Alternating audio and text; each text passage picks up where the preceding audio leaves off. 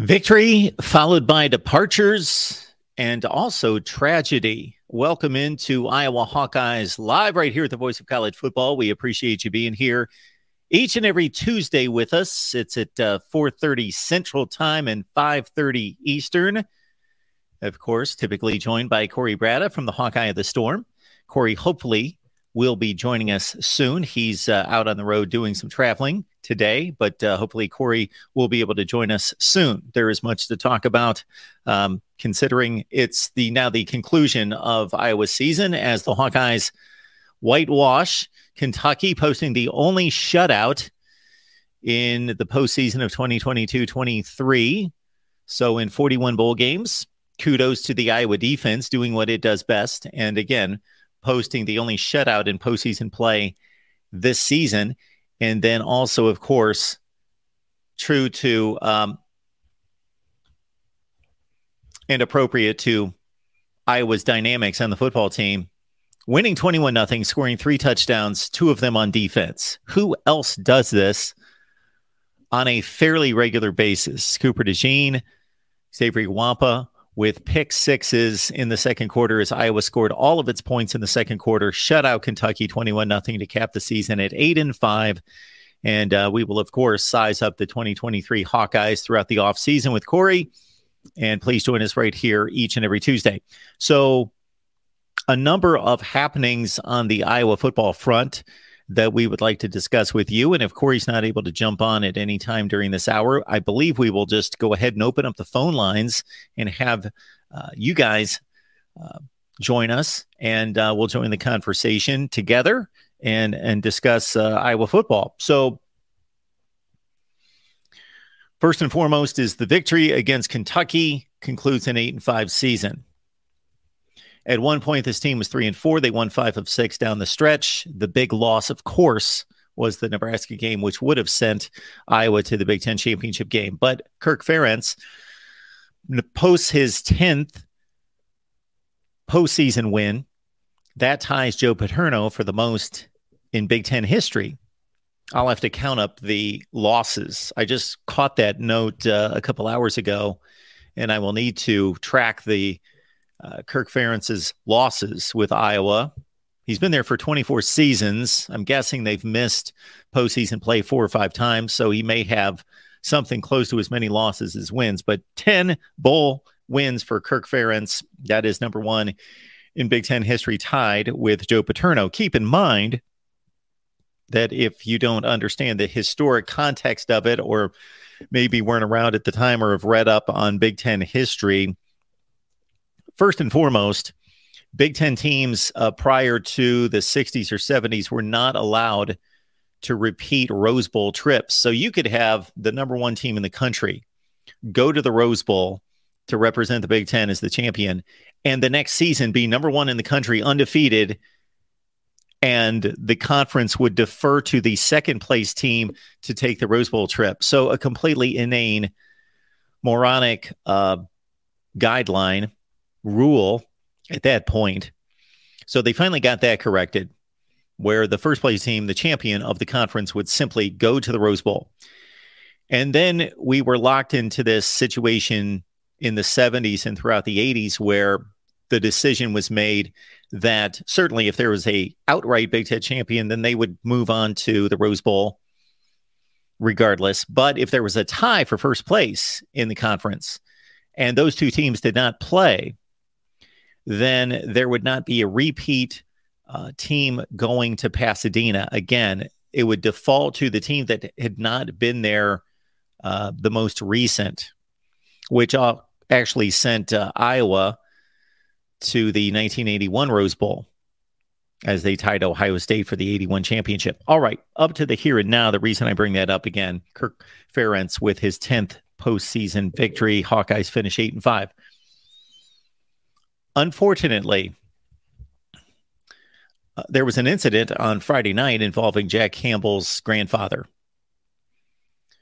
who was struck and killed in Nashville in a 1-vehicle accident.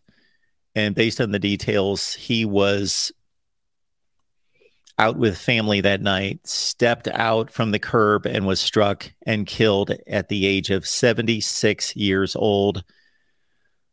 His name, William Smith, Jack Campbell's grandfather. So our thoughts and prayers and condolences certainly go out to Jack Campbell and the rest of his family.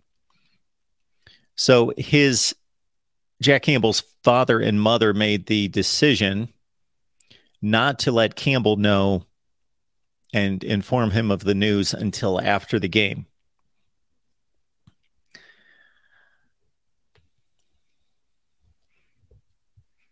I had contemplated that concerning a situation myself, but so as parents wanting their son to experience the very best, to close out his career with his teammates and not determine or have a very difficult decision as to whether to play in the game or to grieve in another way.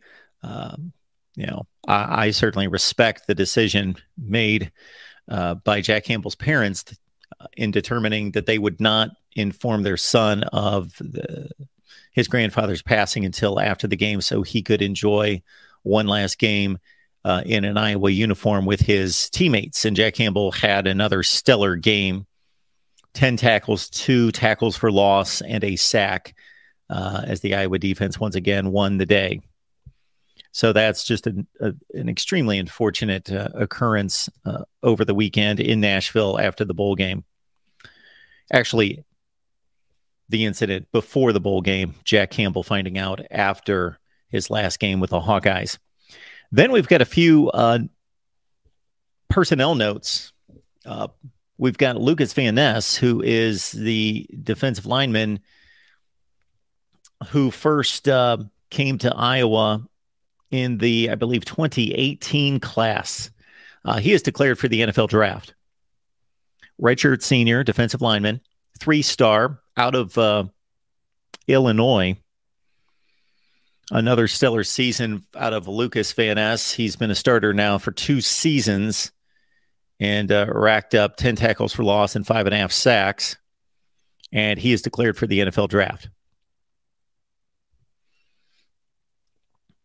We also have a personnel decision made by one Carson May, whose career at Iowa was extremely promising, was highly touted, 31st rated quarterback in his class, did not take a snap, did not throw a pass, not even did he take a snap with the team this season. 4-star out of Jones, Oklahoma,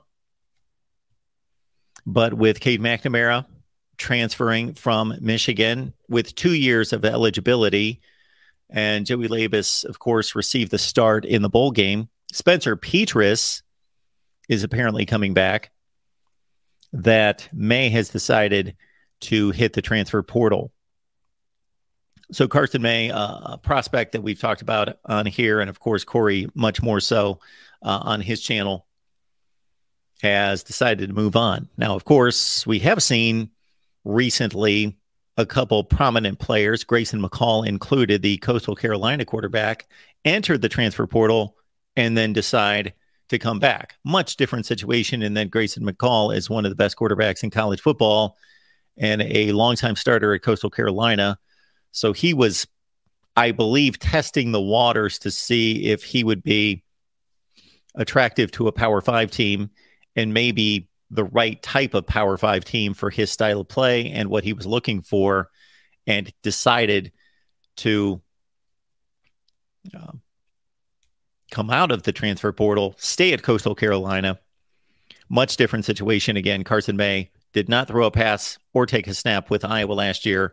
Then he sees, in addition to Spencer Petras possibly being a backup quarterback and staying at Iowa, and also Joey Labus, who performed pretty well in the bowl game.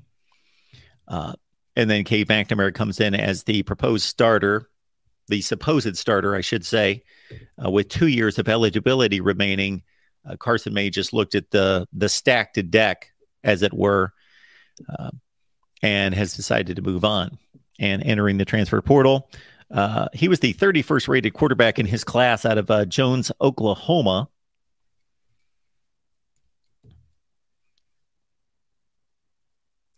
And now we've got a situation in Iowa with Spencer Petras injured. Cade McNamara is still recovering from injury, and he won't be available for spring practice.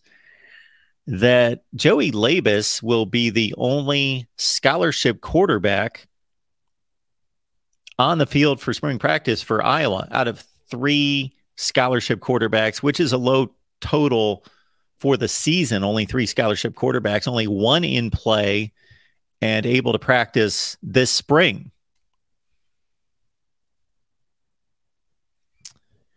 All right. We are going to open up the phone lines. Why don't we do that?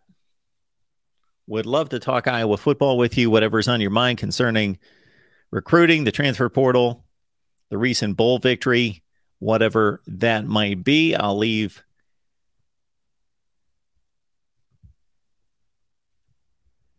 the link down here in the comments section. And we have Cole Stipulate. Good to see you, as well as Courtney.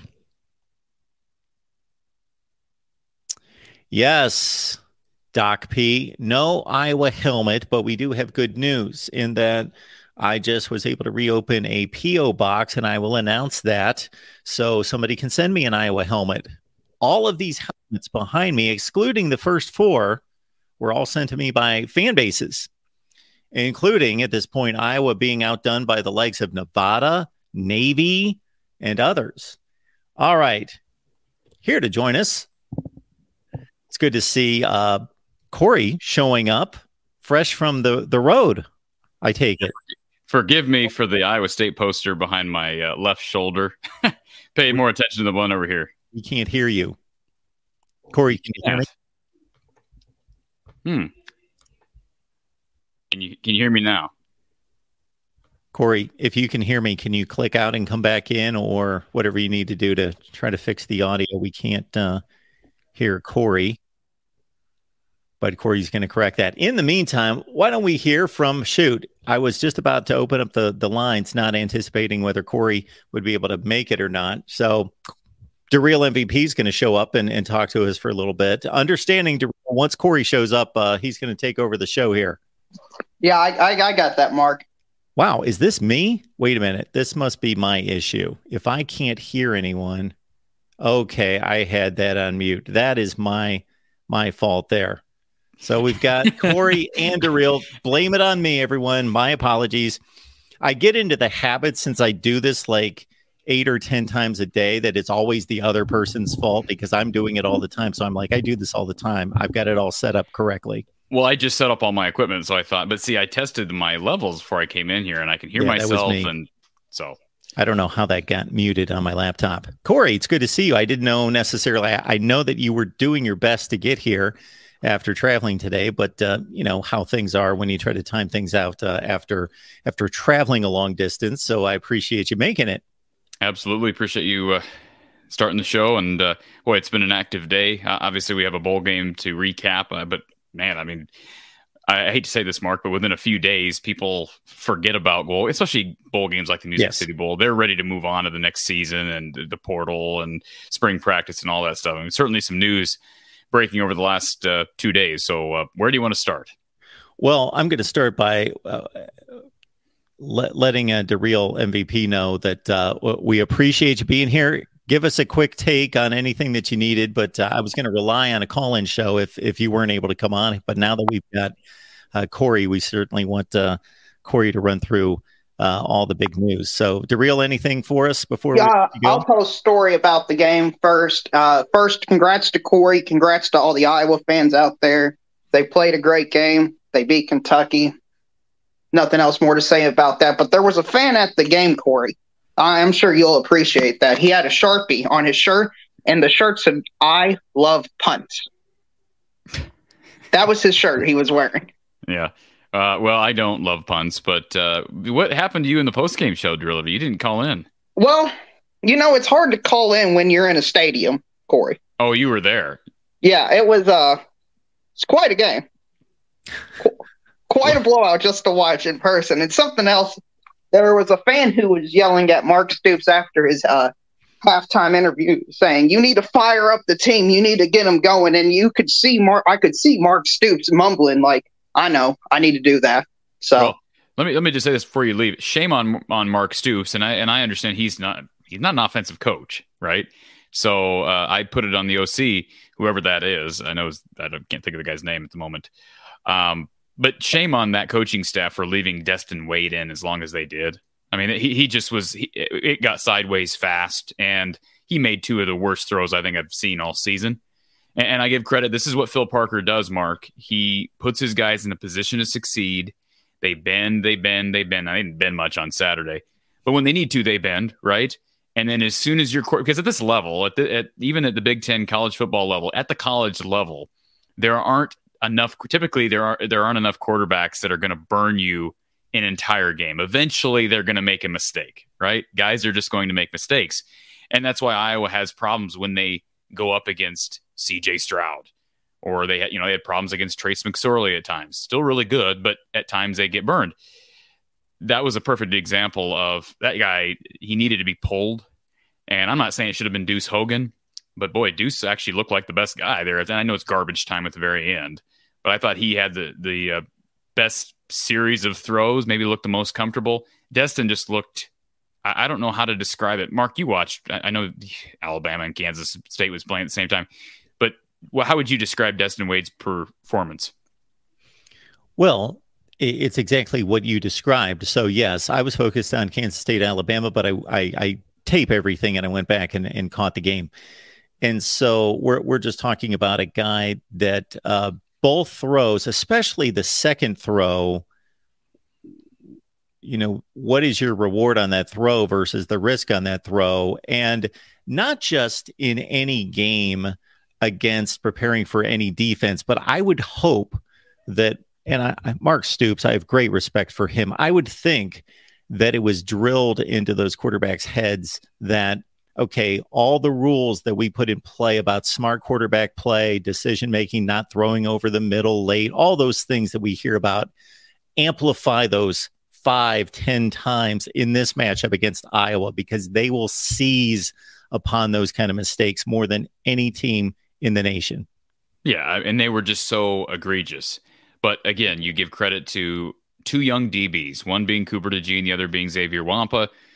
I mean, they were right there in front of them. They did what they needed to do. They scored 14 points off them, and the game's over. At that point, the game is over. I mean, in all reality, I know hindsight's 20/20, but we knew this game was probably going to be first 1 to 10 wins. I mean, that was what it was. And so drill MVP, I was impressed with Kentucky's defense, although how do you judge it against an Iowa offense? It basically did that every week this year.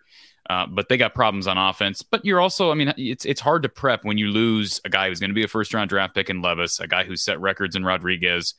They're going to be okay, and I have a lot of respect for Mark Stoops. I don't know why Iowa was throwing in the final 2 minutes of the game. That seemed a little bit odd to me. Well, Corey, they wanted to get rid of the perfect 1-to-1 ratio of first downs to punts. It was perfect, 18 and 18 before Iowa got those two final first downs. So 18. They hold on a second. They didn't punt 18. Are you talking about these two teams combined? Yeah, combined 18 punts, combined 18 first downs before the final drop.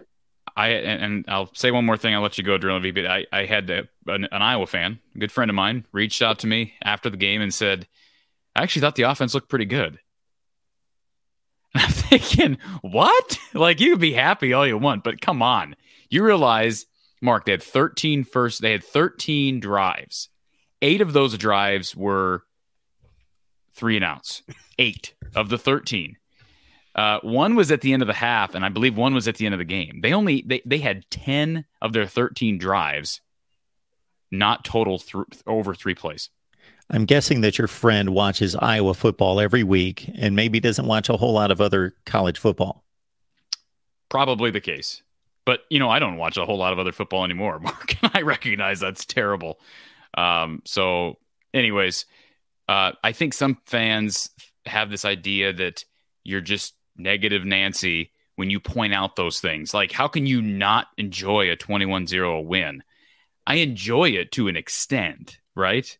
But I try to put it in perspective and in context of who they were playing, how they won. Is it sustainable? What does it mean moving forward? This was, where did they play? This was the Music City Bowl. It wasn't the Rose Bowl. So I did enjoy it, believe me. I did go into this game thinking it was going to be kind of an audition for 2023, and it was not at all. I mean, Iowa did not treat it like an audition at all. Minus having to play Labus out of pure necessity, they ran the same exact stuff they ran all year.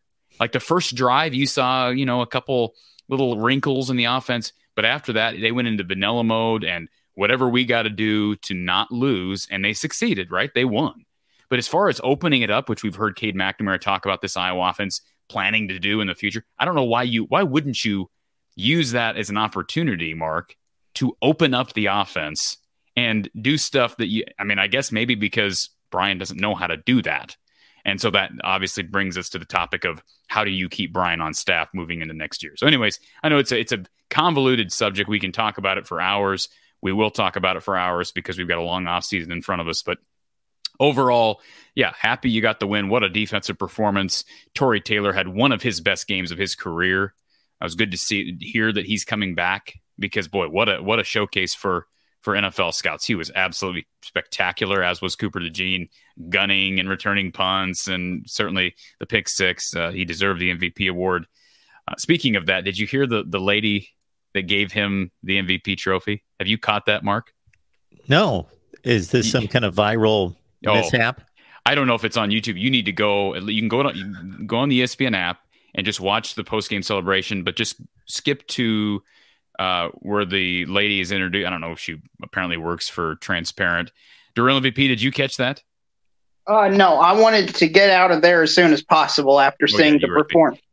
Well, you need to watch it because the first thing, it didn't just end at this. It was a train wreck. But the first thing she said is, I want to present this trophy to Cooper DeJean, 7 touchdowns. And I mean, it was bad. And then she went on she said something like, what did she say? She's like, 2 interceptions for loss. And then she looked at him and she looked at Cooper and she's like, right? And he looked to the side and was like, it was brutal, Mark. You need to watch it. It was bad. Anyways, not football related. For as long as this has been going on, meaning there have been sponsors handing out trophies after bowl games, this has been going on for, 5, 6, 7 decades. You would think, I know, I never heard of anything quite that bad, but I've seen some rough presentations from people that obviously didn't know necessarily they knew which teams were playing, but you could tell they said something that showed that they didn't really understand, the teams or didn't understand football and gave a very awkward presentation. You would think that if the TV networks, if nobody else would get a hold of whomever and say, is there an understanding that this individual knows what they're talking about and can at least, and if they can't, they just need to say name, school, here's your trophy, So exactly. I mean, it wasn't even a matter of getting the stats wrong. The fact that you would open by saying 7 touchdowns, I mean, it goes to show, she had no idea anything about football, which, that's fine, but you're right. Don't be the person that presents the MVP trophy. Anyways. I will check that out. Darrell, thanks for hopping on here, helping me out. Yeah, no problem. Good luck next season. Kentucky got rid of their offensive coordinator before the game. Maybe Iowa will get rid of their offensive coordinator after the game. A little bit more positive.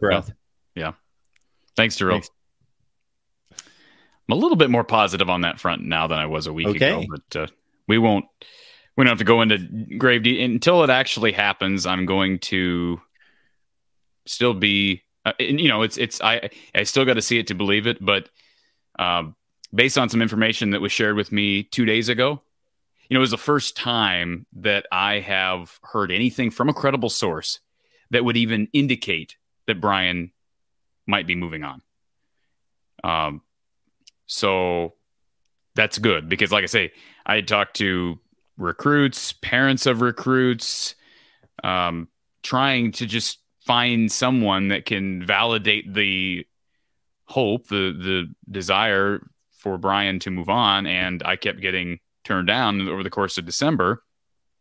And I spoke with an individual who is a very reliable source who led me to believe that Brian could very well be moving on.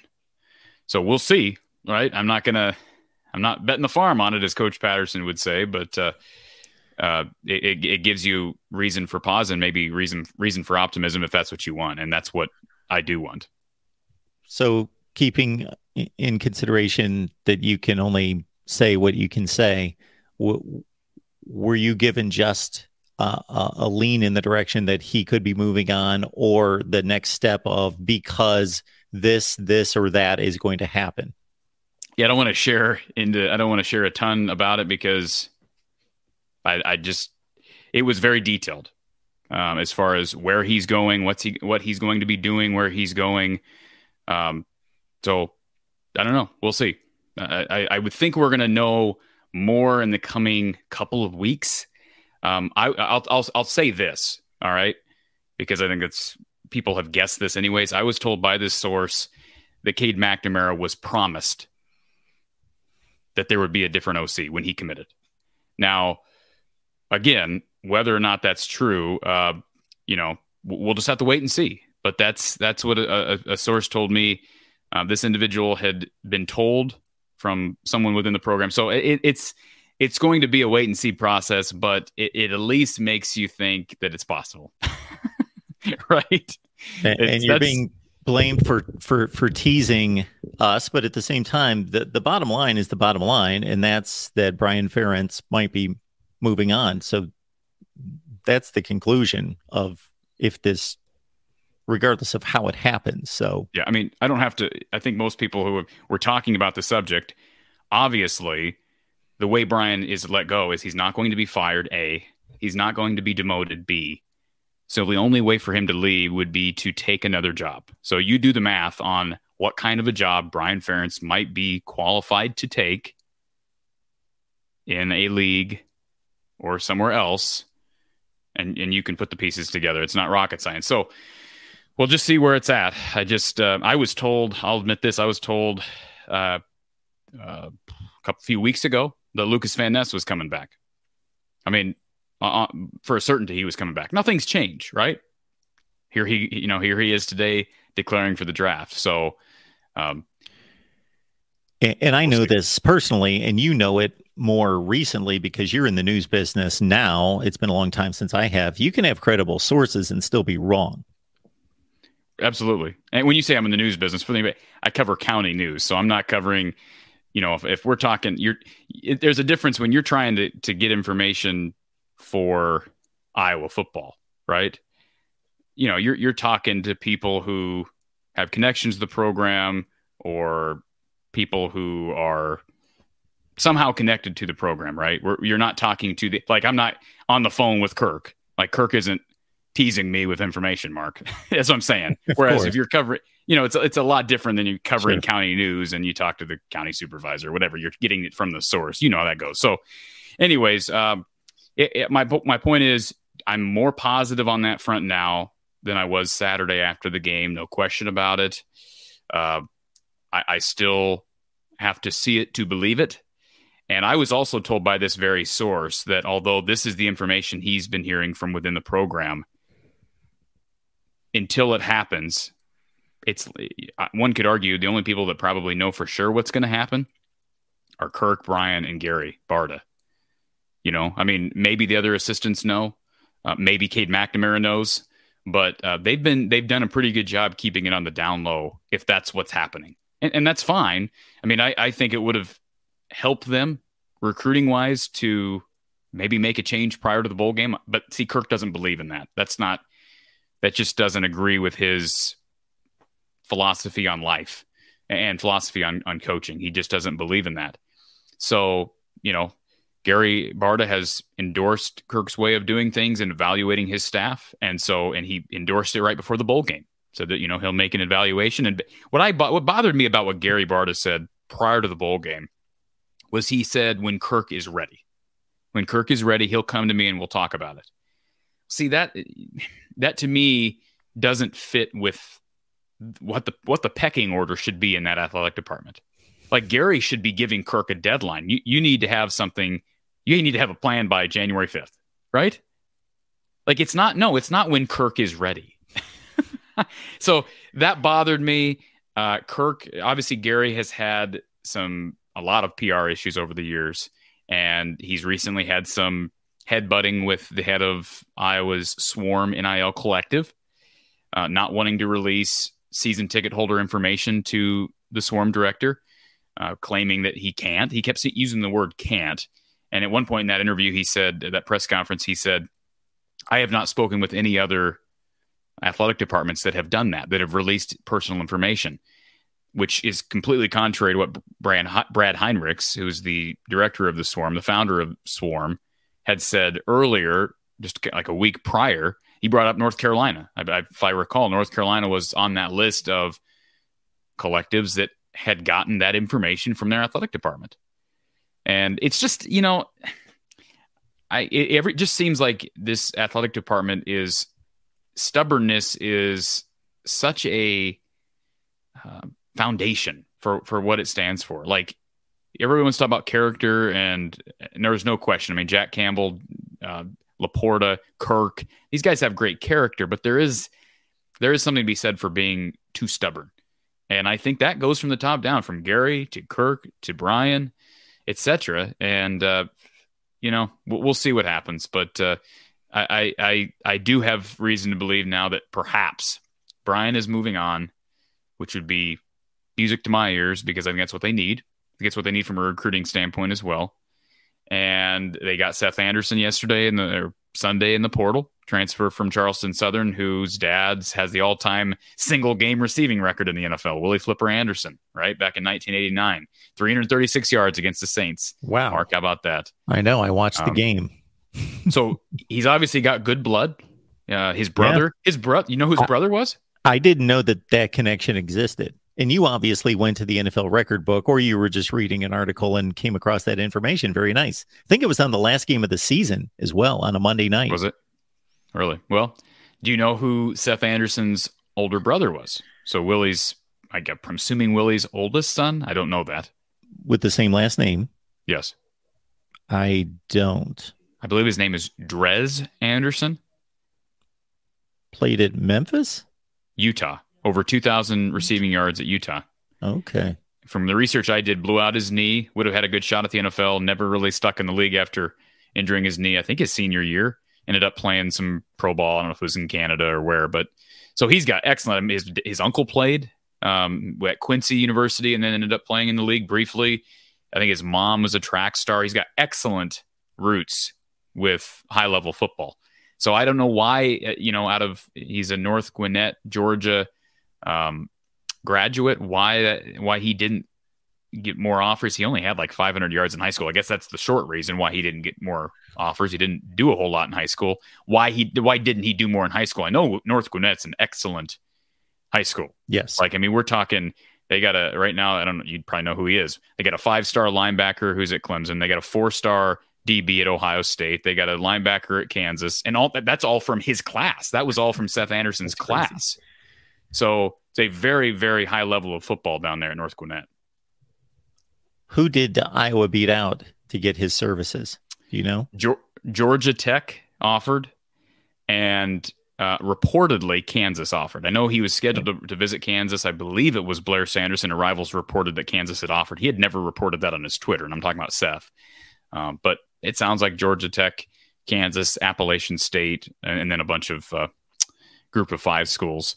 I watch him on tape. I talked about him here yesterday. And watch him on tape. He looks like he's got a different gear. Now you're trying to translate Big South level tape to Big Ten football, and it's obviously completely different. It's so much more stark than even college basketball. It's not even close, as you know. But he does look like he's got a different gear. He's not quite as tall as I thought he was. He's listed at 6 foot everywhere. I called him 6'1" yesterday. He's closer to 6 foot, it sounds like. But he's got good speed. You go back and watch the condensed version. I think you can find the condensed version of Charleston Southern, West Carolina. in game 1 of the year. And he put on a show, had a couple of really nice to catch over a guy, kind of looked like a Brandon Smith-esque catch. He looked the part, and that's what you want. You want a guy who stands out at that level, right? Who looks like a man amongst boys. And so they're getting a good one. Still, they need more help. I think Isaac TeSlaa is still on their list. I really don't know where that recruitment is. TeSlaa has been getting offers from anyone and everyone. One of the fastest rising wide receiver prospects in the transfer portal. And there's possibility if they miss on him, they're going to go after some other guys. So O-line still is still a priority right now. I know sounds like Iowa's recruiting a kid from Eastern Michigan. And perhaps a kid from, I believe he's from Stanford. So some guys that are experienced, that are graduates. So there's lots going to happen over the next few weeks, especially if there's a change at offensive coordinator. We talk Hawkeyes with all of you each and every Tuesday at 4:30 Central Time. We appreciate Corey being here after a day's travel, showing up to talk Iowa football for a 75th consecutive week right here at the Voice of College Football. And for all of you as well, of course, get on over to From the Hawkeye of the Storm and check out Corey's daily content there. So, Corey, I'd laid down the groundwork for the Carson May move into the transfer portal, just in regards to having not played it all this year, no snaps. Of course, highly sought after, and much optimism about his career in Iowa City. And now with Joey Labus having played, admirable bowl game, managed the offense, played relatively well. But with Cade McNamara out for spring practice, Spencer Petras out for spring practice, the quarterback depth chart, at least temporarily, a bit thin. You want me to go on a rant, Mark? I would love it. Is it time to rant? Listen, I'm very disappointed. Not in Carson May. I'm very disappointed in the Iowa coaches, all right, on this. Because you had 2 quarterbacks on the roster heading into the bowl game, neither of which have played. Why not play both of them? Why not play both of them? You're up 21-0 at halftime. Why not play the younger guy? Like, everybody wants Labus to play. I'm not saying, some people say, well, you're never happy. You just want the next guy. No, that's not what I'm saying. But if we're talking about treating this game, that's what Don Patterson said on our show. This game needed to be treated like the first game of 2023. And we knew nothing about either one of these guys. And now we know something about Joey Labus. But wouldn't it be nice to have known something about Carson May? I had been told prior to the bowl game, well prior to the bowl game, that in practice, Carson May had the better arm of any of these quarterbacks, including Petras, Padilla, Labus. He had the better arm. He just didn't know the offense. He just got here in the summer. Let's remember he was recruited by Ken O'Keefe, committed to Ken O'Keefe, stuck to his commitment when Ken O'Keefe retired. I give Carson credit for that. He's an Oklahoma kid, far away from home, stuck to his commitment. He's a former 4-star quarterback. But he came here in the summer. You're down to 2 quarterbacks in a bowl game that I don't want to say doesn't matter. But again, we're talking about building for the future. And if he's as skilled as it sounds like he was, remember Caleb Johnson, and he certainly a member of that same freshman class, so maybe he's a bit biased. During the season, had an Instagram, I think it was an Instagram story or post that he ended up deleting because it was a picture of Carson May with the caption QB1 and his fingers crossed. Again, that's just one guy's opinion. Doesn't necessarily mean he's the best quarterback on the roster. And I'm certainly not advocating for Carson to have played in the bowl game because he probably wasn't fully up to speed with just getting here in the summertime. But if that potential was there, shame on Iowa for not playing him. Here's what I was told about his departure, Mark. I was told Carson had told some of his teammates after the Nebraska game that he was considering leaving. So that was after the Nebraska game. He reportedly told some of his teammates that he was thinking about leaving. Padilla enters the portal. Petras is banged up, has surgery. And all of a sudden, hey, I might play in the bowl game. And so Carson May went into the Music City Bowl with a reason to believe he was going to play. then it's 21-0 at halftime. And he probably did. Even at halftime, he probably thought he's going to play in the second half.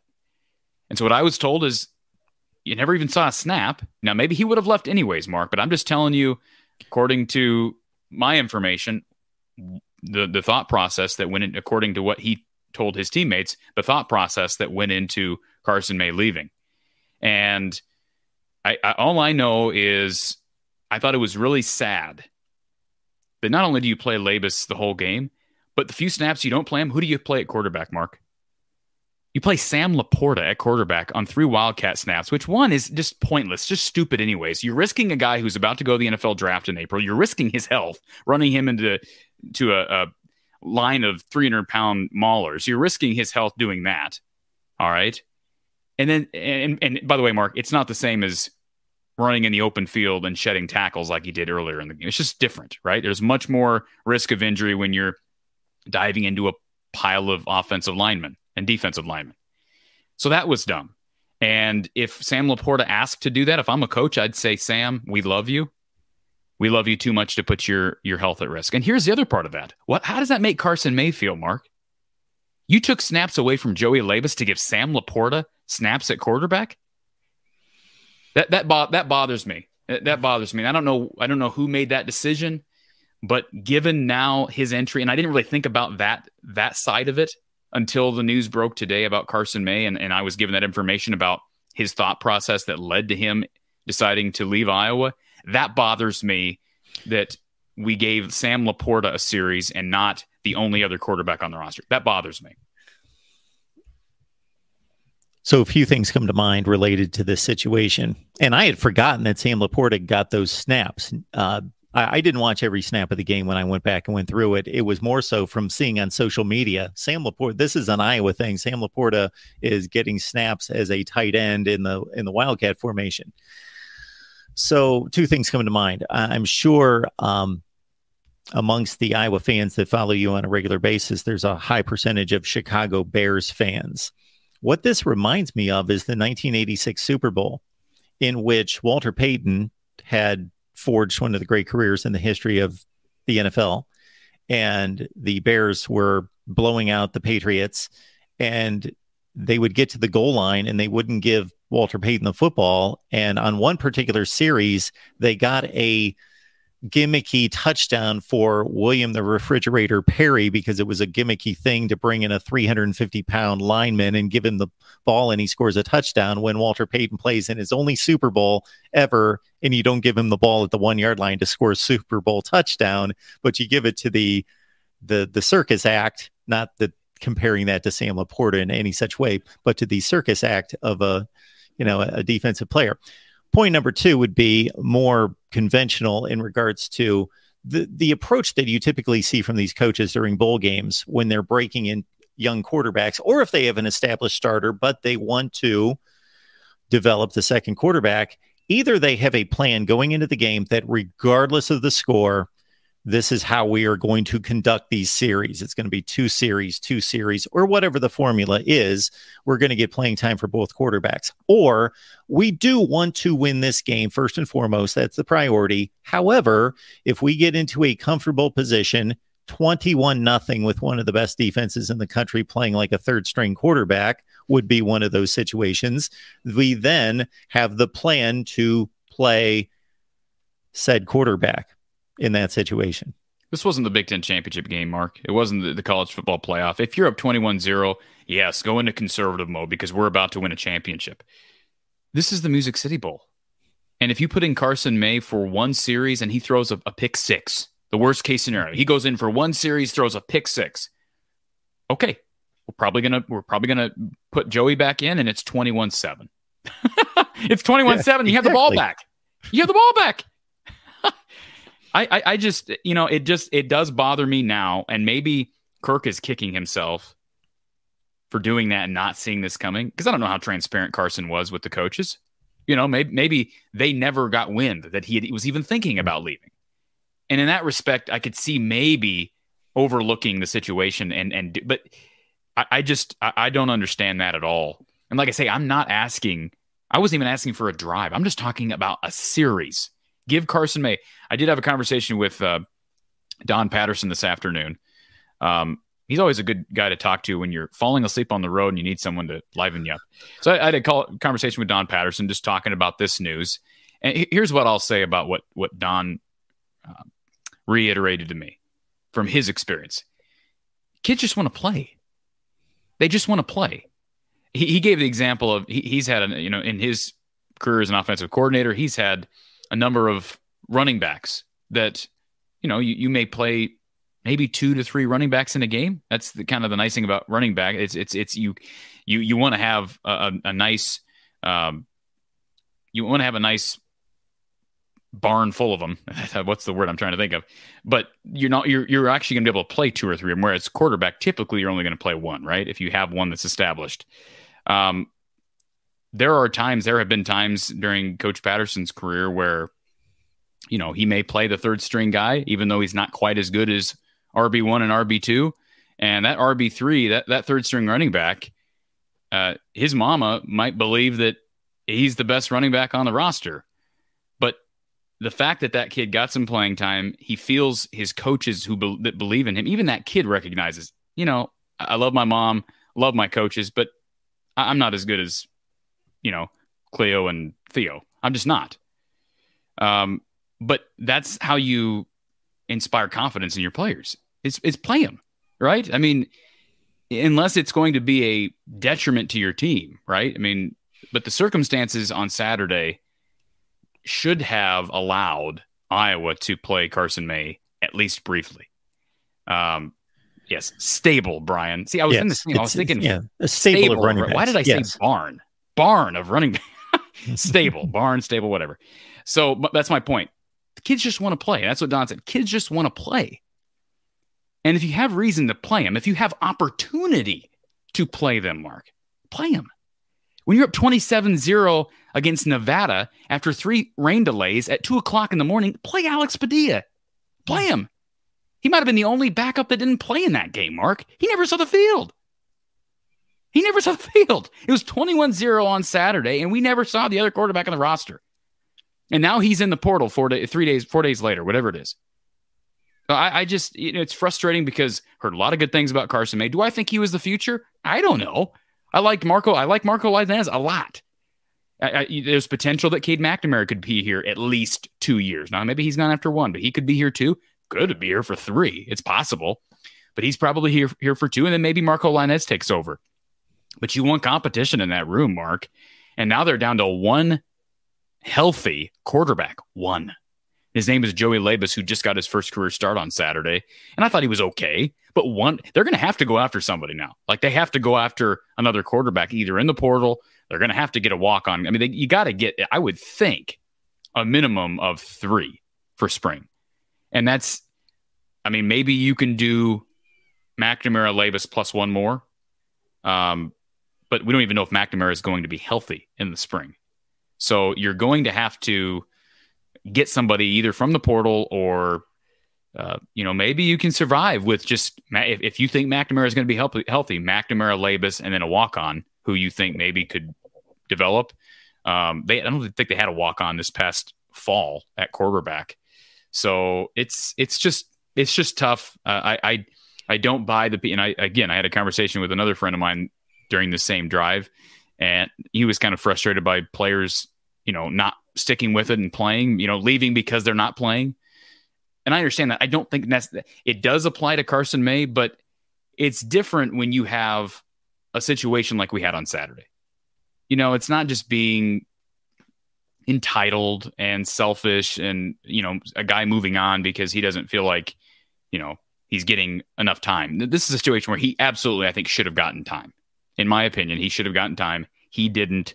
And that is an indication that is probably a smart move on Carson May's part that, look, this coaching staff don't have faith in me at all. And, to even put me in at 21-0 up. So what was the statement that Kirk made the previous season? When was that? When Hogan? Asked about playing a particular quarterback in a particular situation, and he made the comment, we wouldn't even have shown up for this game. Yeah, ironically, that was Deuce Hogan. Okay, who played right. in the Kentucky right. game. Yeah, he made it was in Nebraska. The flu bug had made its way through the quarterback room, and he was asked. I think Padilla. I think both Padilla and Petras ended up playing in that game. I know that because Petras came in the second half and they won the game. But he was asked after the game, something about how would you have felt if you had to go to Joe Labus, to Deuce Hogan. And I think his response was basically, with all due respect to Deuce, I might have stayed home. It's just, and he's trying to be funny, but it's inappropriate and it's hurtful. It's, Yes. I know that we think that, these are all tough guys that are playing football. These are kids, Mark. That's got to hurt Deuce. That had to have hurt Deuce's feelings. Yes. Certainly Absolutely. would have upset his parents. But if I'm a player and I busted my butt every single day and I'm in that weight room and I'm just doing my best to learn the playbook. I moved all the way up from Texas, and that's what at the end of the season, that's the endorsement your coach gives you. I've been upset. I've been frustrated. I've been hurt. Probably would have cried. It's upsetting. You're human. Absolutely. We are making all these statements, you in particular, of course. I'm just agreeing with you based on my knowledge of the situation, assuming that these players are doing all the right things, going to class, lifting all the weights, showing up to meetings, doing all the right things, which I'm sure they are. I'm almost sure they are. Otherwise, they would be suspended or something else. Yeah. And even then, I don't think, even if Deuce Hogan had been not taking class seriously or not taking football seriously, you don't make that comment. That's not how you respond to that. Yeah, I'm not talking about that in particular, just the handling of the playing time for these quarterbacks. Sure. Yeah. I guess if news were to come out that Carson May has been not taking everything I know about Carson, everything I've heard about Carson May is he's an upstanding young man who takes his academics seriously and comes from good family. I doubt he's lazing on the job and not taking things seriously. And so I'm frustrated by it because, he was a 4-star recruit, and this was a guy that Ken O'Keefe had identified. And I'd rather guys that Ken O'Keefe identifies than Brian at that position, right? Because Ken understands the passing game, understands the quarterback position. Carson wasn't the most mobile, but he was more mobile than Spencer Petras. He's a big guy. I mean, Don Patterson even said that. He's like, we don't know where Carson may have developed, how he would have developed. But if you look at him as a freshman, you think, oh, in 4 years, I could see him playing in the league. He's 6'5", got a big arm, if he develops. So that's a big if. But he was that type of a guy, right? I mean, you look at Alex Padilla, no offense to Alex, he's 6 foot, 6'1". He's probably not going to play in the NFL. I mean, there's some guys that can do it, but Carson May looked the part, and it sounded like had demonstrated. I mean, I had one person tell me that he made a throw the other day, and just one throw, but a throw the other day in bowl prep that he hadn't seen anyone else make. So he had some skills, right? He had some weapons that maybe most guys don't have, and it sounds like he's moving on. So whether or not that caught the coaching staff off guard, I don't know, but it caught me off guard, and you're going to have to figure out who your backup quarterback is. How do you get a backup to come here right now? I mean, they'll get somebody, but that's not an easy ask right now. Michigan did about as well as you can getting Jack Tuttle from Indiana. Absolutely. Who apparently understands, okay, I'm in this situation, I'm in this position, and I can go to a tremendous program, but I understand I'm not the guy, but that player is only one play away from seeing the field. It looks like one of our users, Doc P, says, let's get a new topic, Mark. So we better move on. Okay. He says we have to move on now. So. We will honor the super chat here from Erica, even if you don't want to hit this one head on. Corey, any word on who replaces Brian Ferentz if he leaves? No idea. I mean, there were the rumors, less than a month ago, Mark, about Josh Gaddis. Sure. Did you hear about those rumors? Oh, yeah. So those were out there. I mean, those were, I think, purely rumors. Now, who knows? I mean, would I be the most surprised guy in the world if Brian walks away and Iowa announces Josh Gaddis as the next OC? I'd be surprised. I wouldn't be shocked because he's a Big Ten guy. He probably fits what Iowa wants.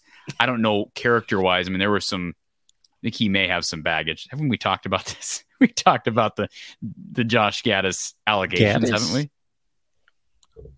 Did we? At Michigan? Didn't we talk about this? Were they? Well, there was an allegation that he had relations with a player's mom. Okay. That was the allegation, a recruit's mother. And the recruit then decommitted and went somewhere else. That was again, I don't want to smear his name. I don't know if that's true, but that was out there. And there were some people who were in the know that said that happened. And so things like that, obviously you'd want to vet, because you don't want your OC. you don't want your OC doing that, right? I mean, I'm not trying to make light. It's ridiculous. No, you don't want your OC gallivanting around with the recruit's parents. That doesn't fit the Iowa culture. So simple things like that. That's why I don't know if that relationship would work. I had forgotten about that. I didn't realize we discussed that. I had seen that and discussed that with somebody else, but maybe we didn't. But okay. Do we want to talk about Lucas Van Ness, Mark? Yes, Lucas Van Ness. I laid down the groundwork for this one, declaring for the NFL draft. Yeah, again, 3 weeks ago, it sounded like he was planning on coming back. Didn't play a whole lot in the bowl game, so I don't know if that's, is it the chicken or the egg? Did he not play a lot because, the coaches knew he was leaving, or did he leave because the coaches didn't play him a lot? I don't know, but he didn't play a ton in the bowl game, and honestly, I don't know, a little bit underwhelming. Those are pretty good numbers, but he comes back next year, he could maybe double those numbers. I mean, I think he's that good. He's got a potential to be that good physically. I mean, he's nicknamed Hercules on the inside. He looks like an NFL defensive lineman, but Mark, he wasn't even a starter this year. So I was surprised that he declared. I think the future of that O-line D-line will be just fine. And let's not forget, this opens a massive opportunity for a guy like Aaron Graves, who is coming into his sophomore year, although I don't know how many games he got this year. I'd have to check the stats if he even burned a red shirt. But coming into his second year, looked good in brief moments against Kentucky on Saturday. I don't know if you caught him, but he looks the part, and he's got an opportunity to replace Van Ness. What I caught was a comment made by Louis Riddick during the broadcast where he thought Graves just looked different than the other guys. Yeah. He made that kind of comment. He wasn't specific about it, just the athleticism, the whatever it was, the strength, the size, whatever caught his eye, he made mention of it. Well, I remember telling you that. I mean, we talked about that before he ever got on campus, that he's just a freak athletically. And, he came to Iowa, already had his associate's degree. He's just a different guy. And I mean, you'd love to fantasize about Van Ness and Graves on that defensive line wreaking havoc, but with Van Ness gone, now you can have, as OS for Hawks brings out in our chat, Deontay Craig really is coming along. You add Graves to that mix, and you potentially bring back a guy who sounds like maybe they're returning at least a senior this year that's going to be using his COVID year. I guess I can't confirm that, but that's the word on the street.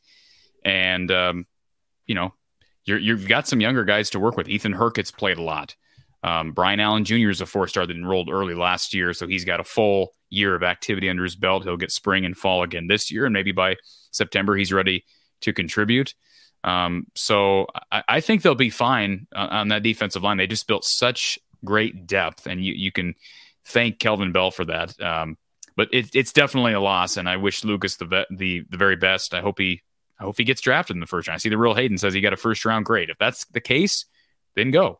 I'm surprised that he got a first-round grade. If that's true, I'm surprised based on the fact that he wasn't even playing much by the time we got to the bowl game.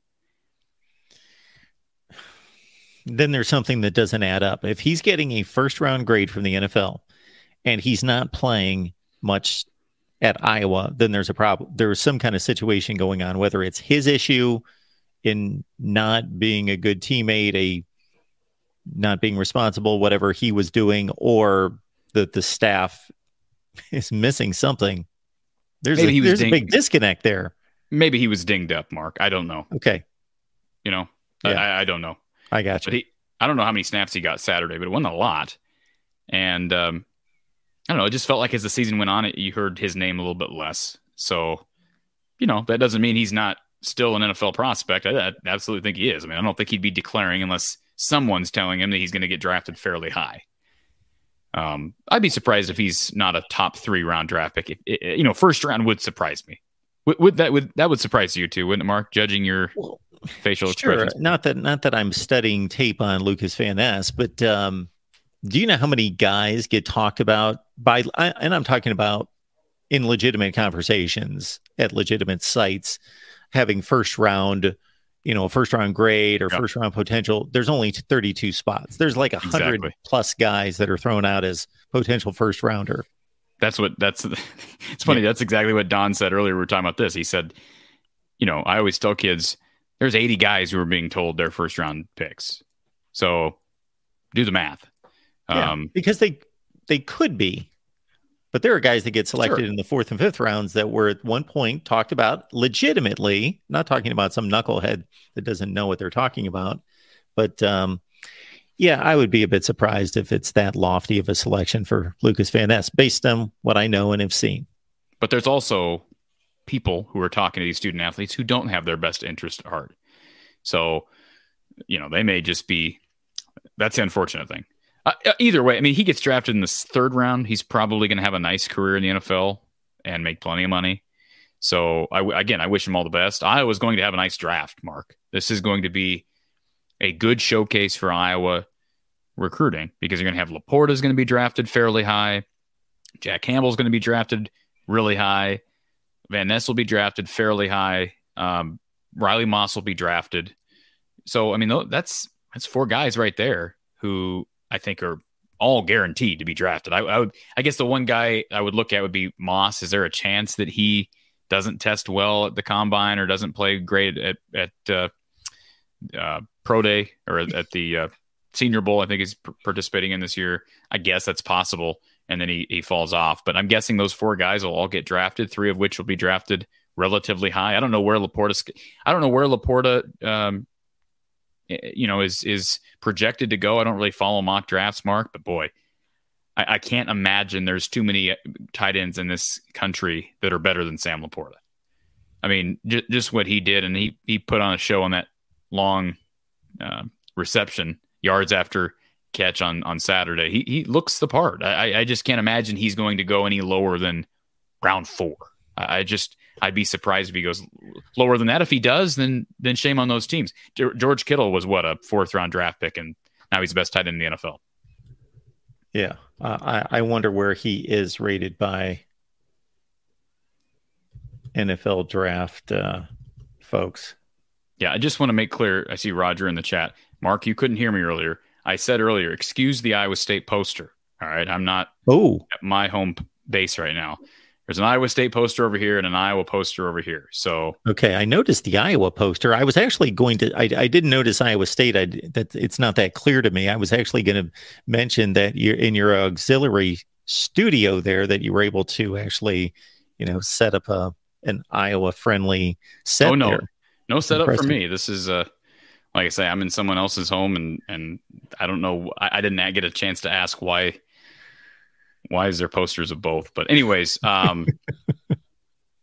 so I love it when I get, by the way, you see my logo, right, Mark? It's the hawk in the middle of the tornado. Yes. It's funny. I've had people go on there. He's not a Hawkeye fan. Look at that logo. Where's the Cyclone? Pull out the Cyclone colors. Okay. I'm like, okay, whatever. the colors are clearly Iowa colors. People will find something to complain about. Just like I find stuff to complain about every week on here, Mark. You do, but until Iowa starts scoring more than 20 points per game, it's all legitimate. Well, I can tell you this. Another year in the books, Mark. Appreciate you being a part of this. And I know we're not done with college football. We still got the national championship game next Monday, but I'm going to keep speaking my mind. And as the channel grows and the platform gets bigger, I appreciate everybody supporting it. There are going to be some people that don't agree with it. That's okay. If they think that we come on here and we're too negative each week, I'm sorry, but I'm not going to change my narrative. I don't think you're going to change your opinions based on what people want to hear. And so if that's the perception that I'm presenting, that's too bad. Like I said, we were both. I think I can speak for you, Mark. We were probably both really impressed with that defense on Saturday, and I made a point of pointing out Tory Taylor because special teams going to be great. I mean, you got Tory Taylor coming back, you got Drew Stevens coming back, and DeJean coming back to return punts. It's going to be another elite unit next year, Mark. It's going to be an elite unit. Now they got some question marks at linebacker. I think they're going to be fine at safety, even though Merriweather's moving on. Xavier Wampa looked good. He's what he is. He's going to be a really good safety there for a few years. And, maybe some pieces to fill in on the defensive line. But, boy, if you can find a way to bring somebody along to even be close to giving you the production of what Jack Campbell gave you for over the last 3 years, they're going to be fine. They're going to be top 10 in the nation in scoring, I'm sure, scoring defense again this next year. So we'll, of course, dig deeper on this in coming weeks, but are your preliminary concerns prior to spring practice offensive line, wide receiver, are those at the top of the list? If they don't get anybody in the portal besides Seth Anderson, then wide receiver's got to be near the top. Cade McNamara is healthy. So I'm going to approach spring practice in a different fashion than I normally would because I don't know if Cade's going to be healthy. And it's just going to be an odd situation if your starting quarterback's not playing in spring. I don't know the last time that happened at Iowa, where your projected starter is not a part of spring practice. So if they don't get anybody other than Anderson in the portal, and I think they will get someone, then when wide receiver remains a big question mark for me. They got to do some work in the portal at O-line. I know they are doing work in the portal at O-line. So if they can land, it'd be nice to get a guard, maybe a graduate transfer guard and a graduate transfer tackle. That would make me feel a lot better if you can do that, because then you play. I think Richmond's their best tackle right now, right? And then,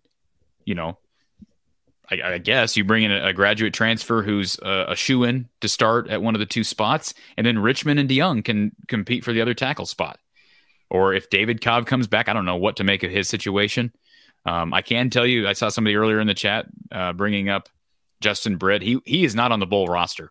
So he was not on the Music City Bowl roster. Have not heard anything about his situation. I hope it's not what I think it is. I even talked to Tom Kakert about this, and I don't know this for sure. And Tom didn't say one way or the other, but he's been banged up a lot. He was out all year with an injury. I wouldn't be surprised if he has retired medically, but I don't want to go out there and say that because I don't know that for certain. But he was not on the Bowl roster, so we'll see if he returns. But if you can bring in a guy at tackle and then bring in a guy at guard, and that can potentially create some good competition at the opposite spots, because that's what they need. And I don't know if Logan Jones is the future at center, but yeah, I mean, wide receiver and offensive line, probably in that order for me. If they don't bring in help along that offensive line, even with McNamara, even with Anderson, even if you bring in Tesla and with Eric All, I still have big, big question marks because the offensive line has been really, really bad. Folks, we appreciate you being here every Tuesday. And as Corey alluded to, we will be here throughout the offseason here at the Voice of College Football. So here's the deal. If you're an Iowa football fan, certainly we want you to subscribe to this channel because Corey and I have been working on the show now for 75 consecutive weeks. And from time to time, I will provide some perspective on Iowa football from time to time if something hits me that I think needs addressed. But for your Iowa football and basketball needs on a daily basis, go to From the Hawkeye of the Storm. From the Hawkeye of the Storm, we will pull up the banner here in just a second and make sure you are subscribed there and locked into everything that Corey has there. Now, if you enjoy college football across the board, any of these particular teams behind us and others, then I have team channels available for your college football needs throughout the offseason. Still waiting for you to set up a Charleston Southern at the Voice of College Football channel, Mark. Charleston Southern. You know who may be coming, and if you really think about it, it makes sense. I'm not going to fill in the blank, but I'm thinking about starting another channel, even though anytime somebody asks me for one, I always say I got way too many channels. I can't even. I already know what it is. But there's one that. Can I say it? Sure. North Dakota State. Come on. No? Am I wrong? You were serious. Yes, absolutely. Why not? They're a power. That'd be They're great. A power, but you don't think that I would do like Ole Miss or Minnesota or okay. I thought Michigan we were talking, State or I thought you were going to go the FCS route. No. An FBS team that's been in the news a lot in recent weeks because of personnel changes, so forth. All right, very good. Well, Corey, good to see you as always. Thanks for making this happen, as you always do. Yeah, appreciate the time, Mark. And, and I saw somebody in the chat mention some major news in the basketball front as well. So we'll just we'll keep plugging along on the channel. I don't know how much content I'll be throwing up there here in the next few days, but we'll keeping everybody posted. And we're here, of course, every Tuesday. Folks, we've got a Nebraska show coming up in about 15 minutes on the Nebraska channel. So if you want to keep tabs on your Big Ten Western Division rivals, we will talk Huskers here in about 15 to 20 minutes on the Nebraska channel. Corey, appreciate you being here as always and making this work. Thanks, Mark.